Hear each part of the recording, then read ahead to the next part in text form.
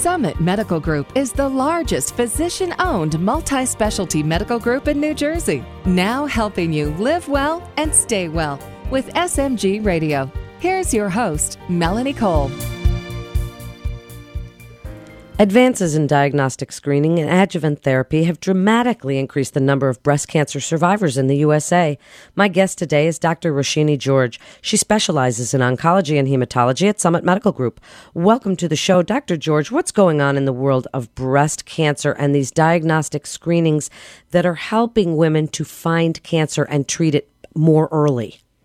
Good morning, Melanie. The good news is that people are being treated very well these days for breast cancer. The cancers are caught early, so they live long, fulfilling lives after the diagnosis as well. So our goal right now is to make sure that we decrease the risk for recurrence and people live a great life with great quality of life. While women are going through treatment, this is always a time of mental and emotional frailty. What do you want women to know about lifestyle modifications to help increase their survivorship? So right now, there are a lot of studies focusing in on lifestyle modifications to do exactly that. There are randomized data that suggests that women who modify their diet and eat more whole grains and vegetables and completely limit their fat intake or decrease their fat intake, it has proven to increase their survivor rate and decrease the risk for recurrence. There's a lot of focus on exercise as well. We encourage women to exercise and take good care of their mind and body and their whole well-being that would help with their breast cancer survivorship years. So what other types of lifestyle modifications, and when you say exercise during certain treatments, exercise can be a little bit more difficult. Give us some specifics on what you mean about these modifications and nutritionally exercise, what you want them to actually do. So right now, the thought process is that chemotherapy-induced fatigue is actually alleviated by increasing your exercise regimen. So we actually encourage women to do moderate amounts of exercise. You don't have to lift heavy weights, but you can just do walking or run on the treadmill for however time that you want to. But if you can do it for about a half hour on a daily basis, it does help combat the chemotherapy-induced fatigue. So while you're going through treatment, we highly encourage them to exercise.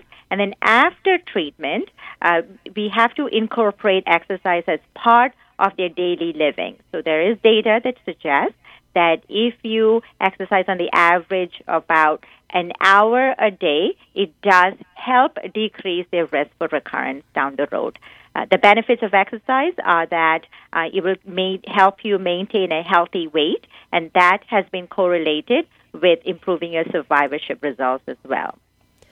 And how much exercise would you like people to do? Would you like them to simply walk, or are you encouraging to try other things?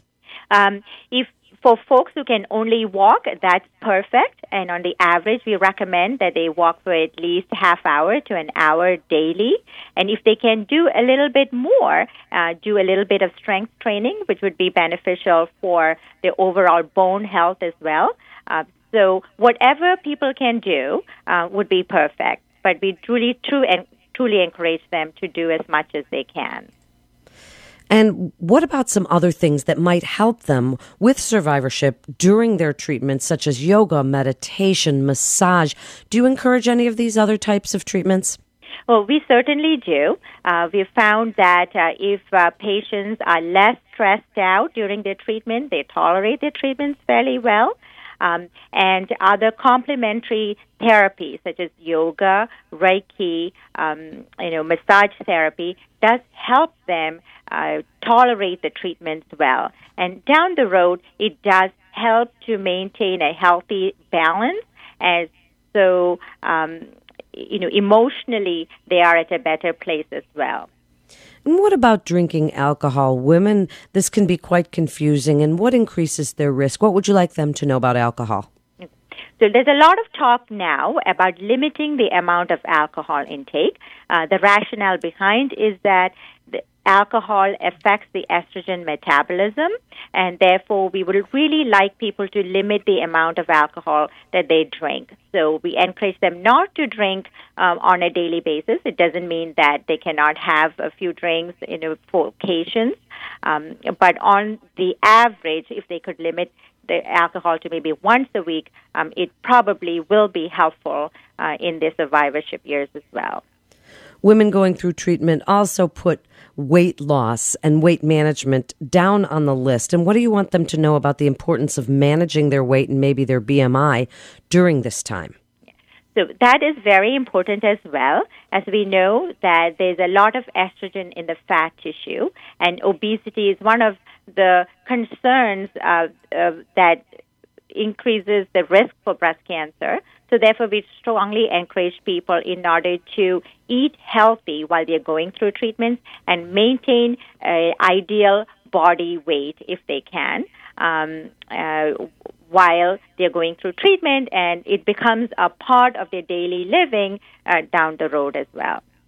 Stress plays a big role in how women can adapt to treatment and recover. And they talk about positive attitude. What do you want them to know about stress and keeping that good hope, good mental attitude during this time? Yeah. So unfortunately, we live in a very stressful world, so we cannot completely avoid stress, but managing it helps improve our overall general well-being, and that would be beneficial in terms of living a healthy life. So I think everybody's stresses are different. So whatever you can do to modify your stress and how you manage it will clearly be helpful. So some people take up exercise, some take up yoga, others pick up a new hobby. So whatever is beneficial for you, I strongly encourage you to do those activities to help reduce the stress in your life. And in just the last few minutes, Dr. George, wrap it up for us about lifestyle modifications that can help increase breast cancer survivorship and why they should come to Summit Medical Group for their care. So there has been a lot of talk from the American Society of Oncology about survivorship in general for all malignancies and especially for breast cancer. The benefits that we offer is that we actually can help guide people to meet with folks who actually help with their lifestyle modification. I always have a chat with my patients about what they can do in order to improve their chances of the cancer not coming back.